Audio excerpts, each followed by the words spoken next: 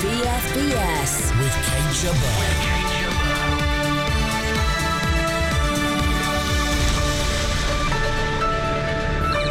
America is developing a new missile. It's based on Trident. What's the true story behind the threat to the Royal Marines and the two ships that float them off to war?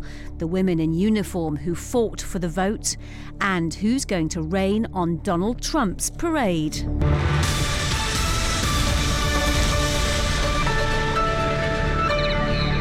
It's believed the Americans are developing a long-range, super-speed missile that can reach any target in the world in 1 hour.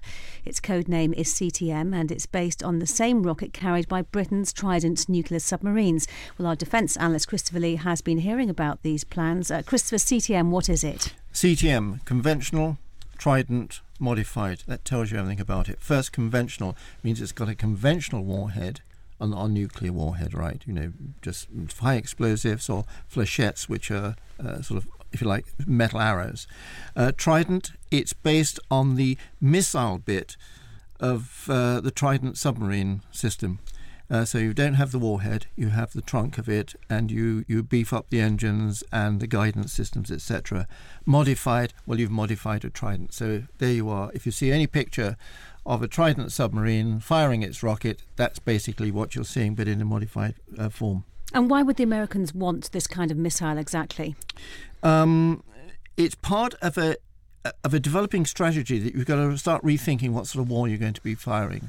You're not going to revolutionise the way war is because you've got this conventional warhead. In other words, you know, you don't get mushroom clouds and destroy far more than you would out of this. It is the need to put something into the whole orbit which says, I can use this as an opportunity weapon. There is an opportunity. I see it. We haven't got any other weapon. The alternative is using a nuclear weapon, which wouldn't work, and especially if you've got your own troops in an area, your own forces in an area. That's the most important thing. And it's not just this idea of opportunity. You've got to be able to have anti-access, as it's called, and aerial denial. So that's part of a system. Now, I said earlier that it can reach a target anywhere in the world in an hour. That's staggering. Well, it is staggering. It's more staggering when you think that hour is from when the guy says, let's go. So how far advanced is this missile? The missile went in development about 12 years ago. It then stopped, and it's had to answer a lot of subjects like, you know, where would you use it, how would you use it, why would you use it, etc., etc. It then goes to Congress. Congress has just brought it back into its discussion. And why would they do that now? Because we've changed the view of how we operate now. We're talking about third offset strategies, which means how can you use robots, electronics, etc., and how the other side uses it. And so you've got to change the mood of where you discuss what war might be. Now, that's not happening in the United Kingdom, that's why the United Kingdom is having to catch up on this. How much of this is about North Korea? I don't think any of it is about North Korea, but North Korea might be one of the examples where you'd say, as President Trump did in last autumn in the United Nations, we can smash North Korea, we can destroy North Korea, and we all thought, no, you can't do that because you can use a nuclear weapon, and that has its repercussions. If you've got a weapon which is as powerful as this, at these speeds, and as capable of this, and will land on a sixpence, then you've introduced a totally new system. You might be able to do it, and that's why it's important to think of North Korea. What will it take to get this weapon into service exactly? It will take the president to be convinced that he needs this extra arm in his orbit, his options for warfare. That then goes to the chiefs of staff, and he'll have got those options from the chiefs of staff in the first place. Then eventually, of course, it has to go to Congress. Now, Congress are the people who say, we will do the money for this and take it to the next development. But it is so close that it's not a long, drawn-out thing. It's all ready to go into production. What do you think having these kind of weapons will do to geopolitics? Because not many people have them, it won't do very much. But what it does, it sets up a new sort of thought process between, let's say, China and Russia and the United States. and that becomes extraordinarily important. Well, let's bring in the naval analyst and historian, Professor Eric Grove. Hello, Eric. Hello there. Britain's in the middle of a political as well as a military debate on replacing the present 4 nuclear Trident missile submarines. Part of that debate has included the possibility of one of the 4 in future being conventionally armed, i.e. non-nuclear. Is this the way things are seeming to go?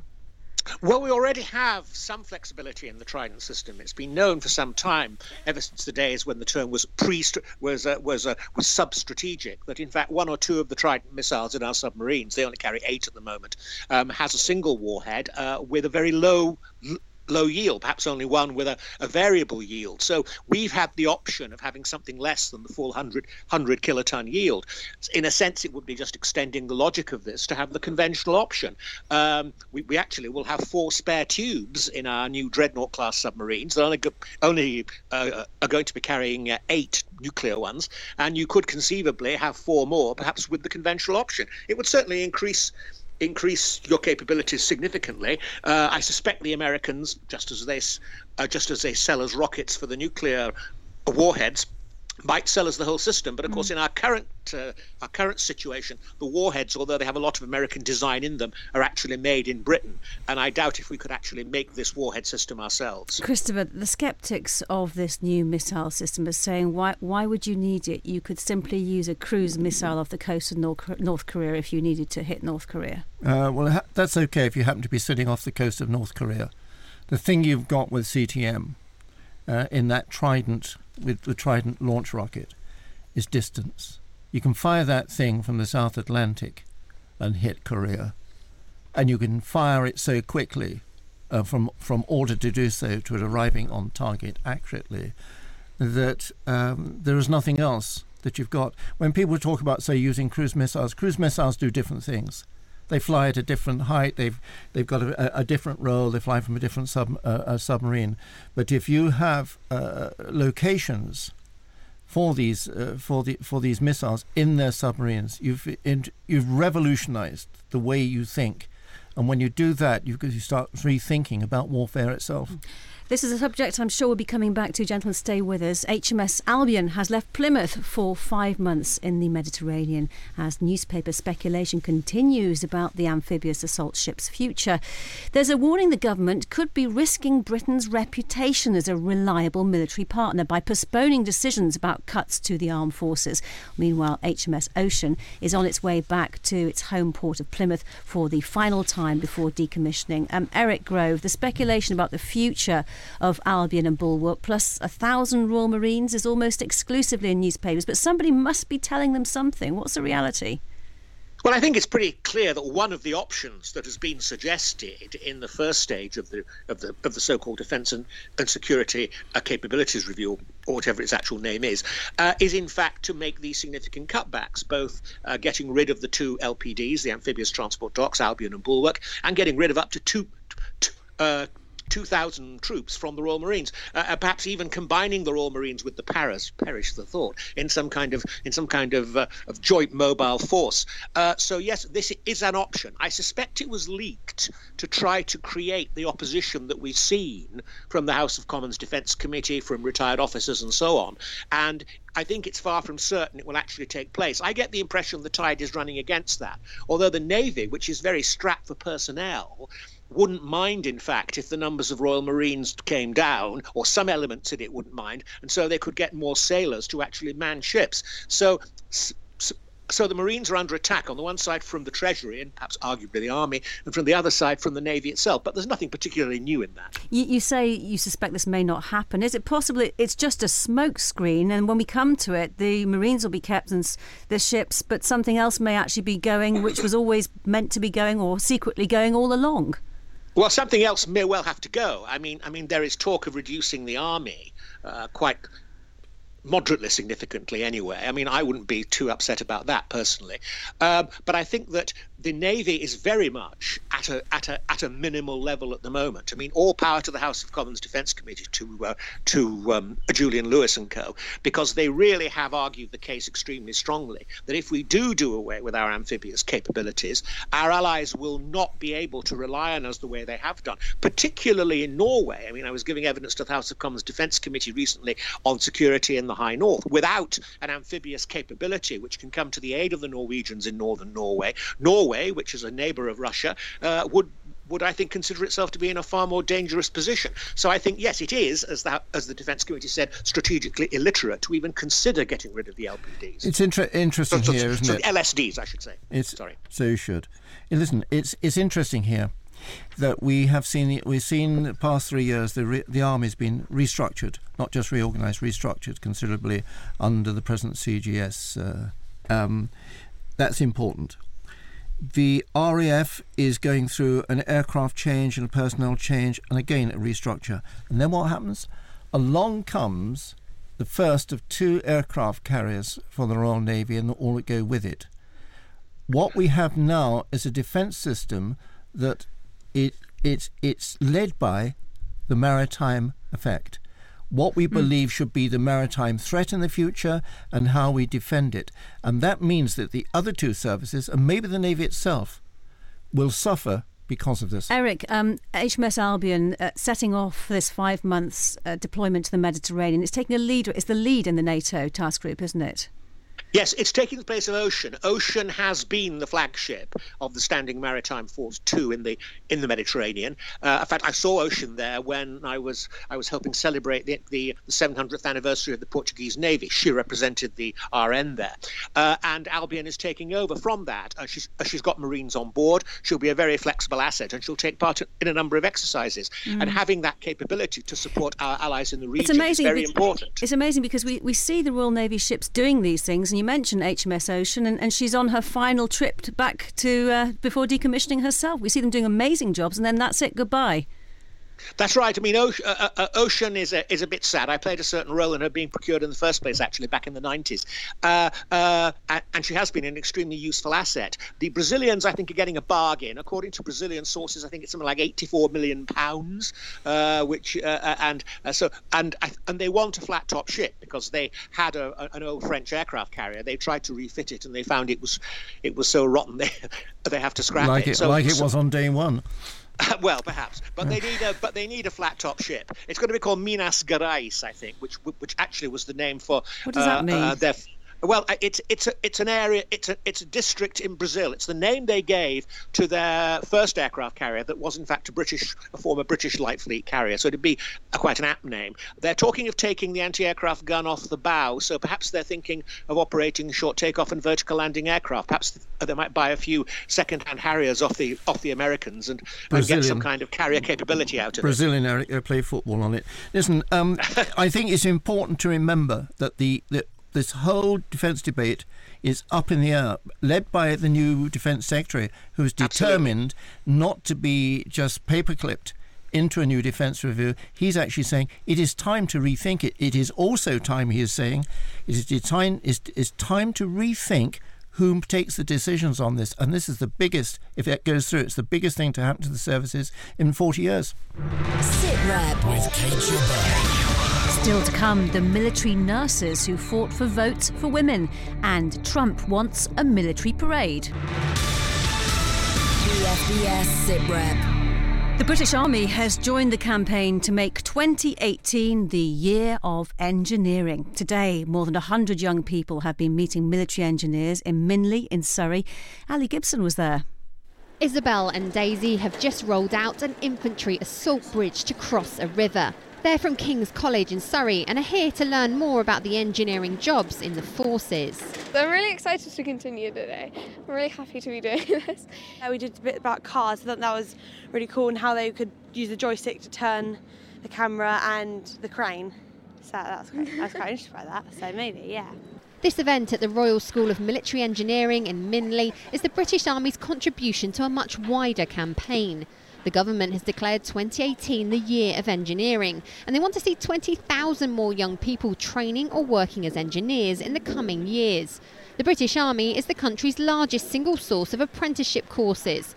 But why is there a gap in engineers at present? Colonel Paul Johnson is the Chief Engineer of the Army. There are shortages across the sector, and the UK Army, the British Army, is no different to that. We've got plenty of people to do what we are required to do on a day-to-day basis, but we've got to make sure that talent keeps coming through.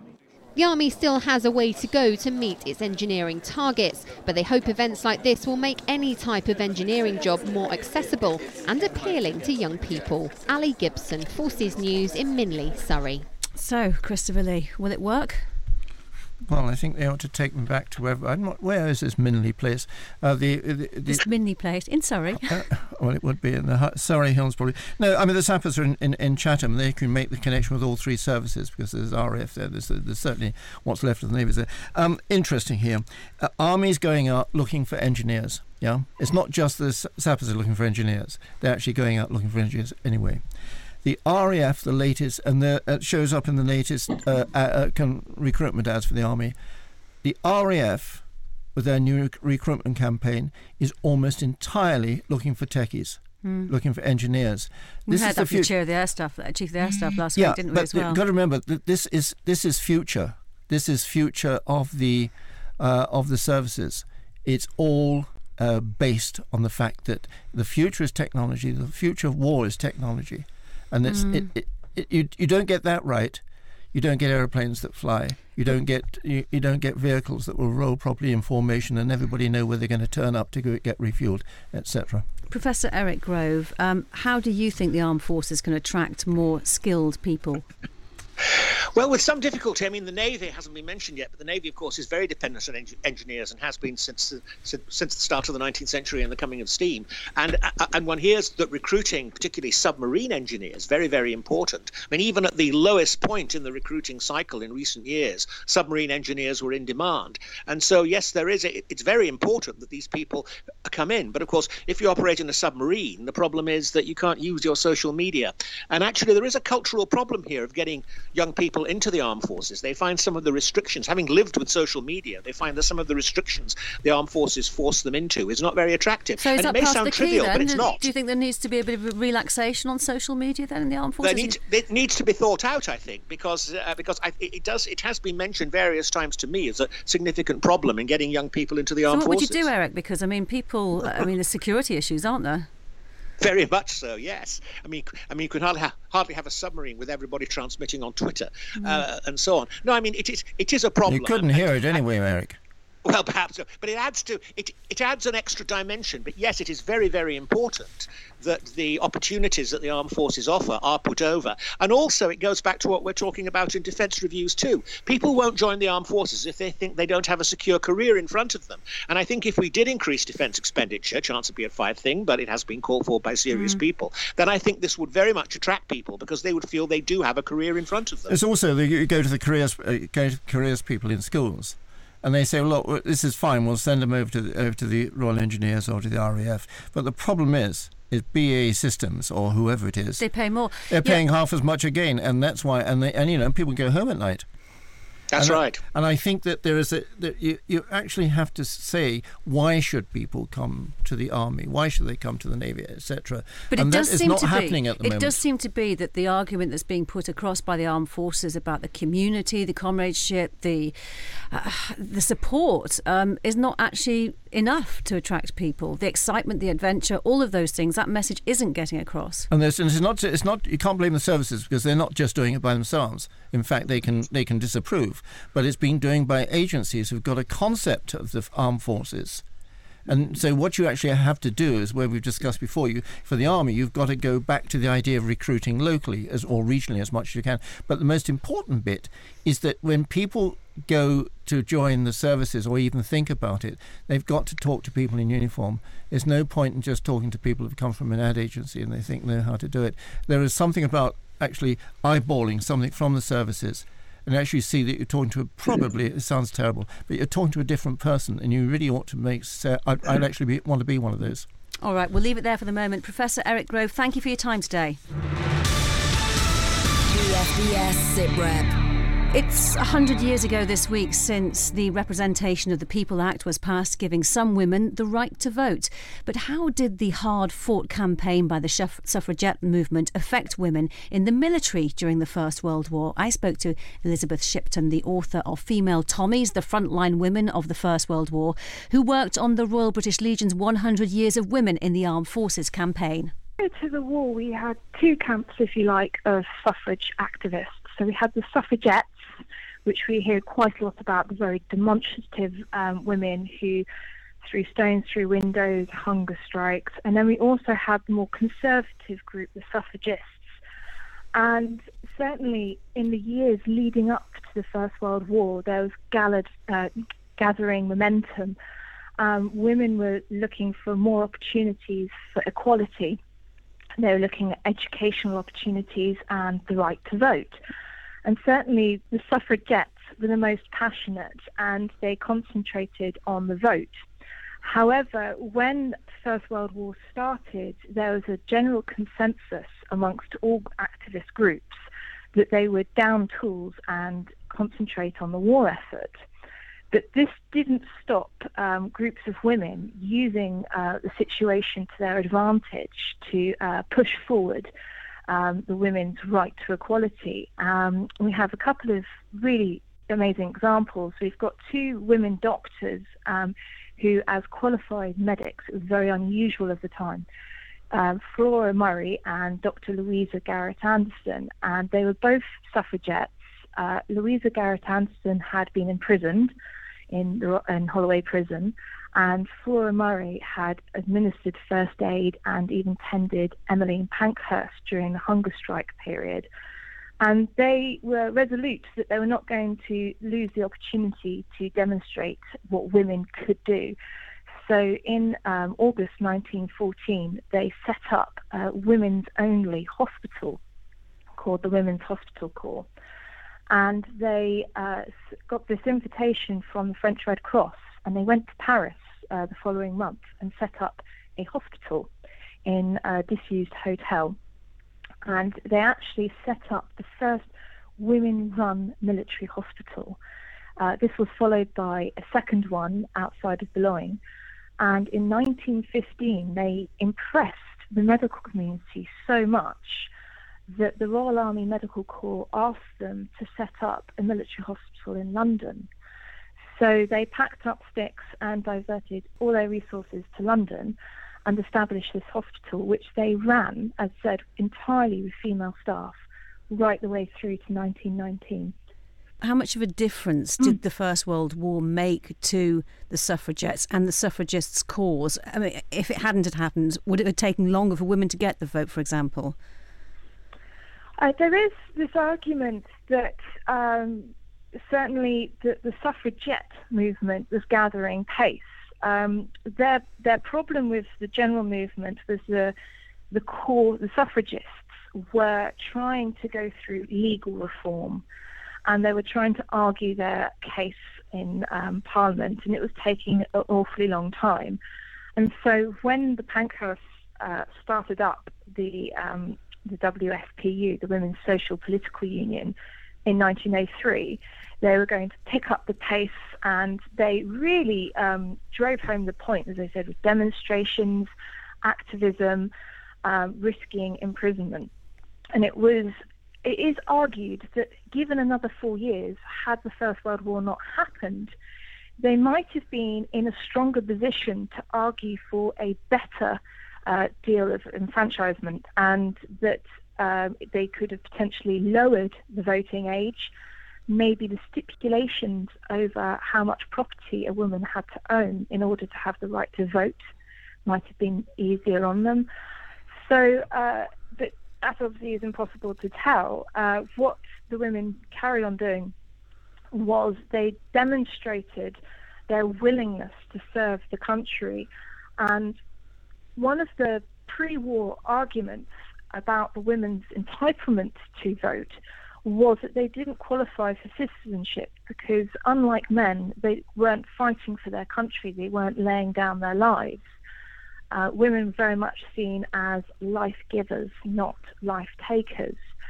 So during the war, you have this amazing volunteer movement, these women who are willing to go to France, to go to Serbia, Russia, and serve on behalf of their country and risk their lives. So you can say that, yes, it could have gone in a different direction had the war not happened, but certainly the women didn't lose the opportunity to show that they could act on behalf of their country and that they were prepared to fight for their country if necessary. That was Elizabeth Shipton.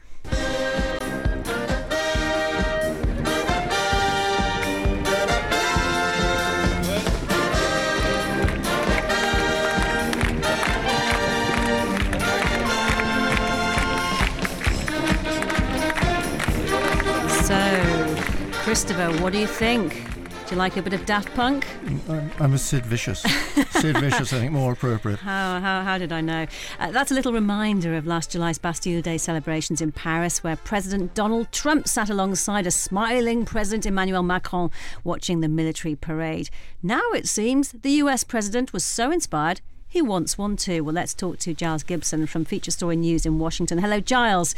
This is Trump's idea about it. What does America think?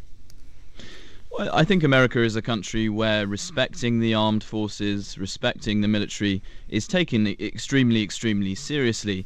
So I think there will be a large section of the American public who would be very happy to see this sort of Bastille Day style parade in Washington DC, the US capital, where I'm talking to you from. But I think on the other side of the coin, there is also a large section of the American public who are very skeptical about this idea.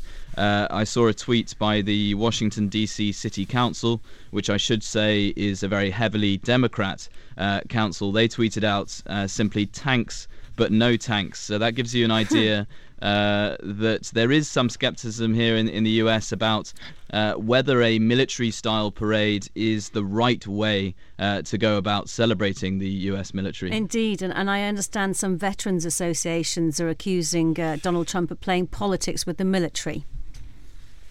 That's right. I mean, Sarah Huckabee Sanders, who's the White House press secretary, she was grilled about this proposal on Wednesday here in Washington. And she said that Donald Trump, the US president, has simply asked the Pentagon to explore ideas about this. She was very keen to stress that this idea was very much still in its early stages. And she called it essentially a celebration for all Americans. I think if you talk to Donald Trump's opponents amongst the Democrats and some independents in this country, then I think they would say that this is not about celebrating the US military. This is not a celebration for all Americans, that this is really about Donald Trump's ego. Christopher, how do you see this? Well, I mean, I just find it interesting that he would say that sort of thing. Then I think to myself, of course, he's the only president is likely to say something like this. You think where you get these parades and what they mean. You know, you get them in Russia, you get them in China, you get them in North Korea. You get them in Paris. You get them in China, but but Paris is a different reason. Paris is something about a nation, what happened to a nation, and it's very important. But do we know actually how Donald Trump would actually use this parade? Well, I mean, two things immediately. I saw the 2003 parade, which was for the so-called end of the Iraqi war, and they had airplanes going down Fifth Avenue and ticker tape. Now, you can't do ticker tape, I think, Giles, in Washington, because none of the buildings are tall enough for it. And it is a New York thing. It is a bit of carnival, military carnival. And I think that maybe for that reason it may not happen. Giles, what do you think the chances are of it happening? Well, as I said, the White House is saying that this is still in its very early stages, but the Washington Post have been reporting that this is essentially a directive that has come down from the Commander-in-Chief, from US President Donald Trump to his military to explore ideas about this. So I think some sort of a parade is pretty likely and is certainly on the cards for later in the year. I think the big question is really just what it's going to look like. I was looking sort of back in time, and there has been a similar style parade not that long ago. There was one back in 1991 under President George H.W. Bush, celebrating victory in the Gulf War. But I think very much it's still a very open question about exactly what we're going to see. Are we going to see tanks rolling down the streets of the US Capitol? Maybe a CTM missile. All right, on that note, we shall leave it for today. Giles Gibson from Future Story News, thank you. That's all we have time for this week. Do check out our video on the Forces News Facebook page and send us your comments. Or you can tweet us at BFBS Sitrep and subscribe to the show as a podcast. I'm Kate Jabot. Thanks for listening. Speak to you the same time next week. Bye for now.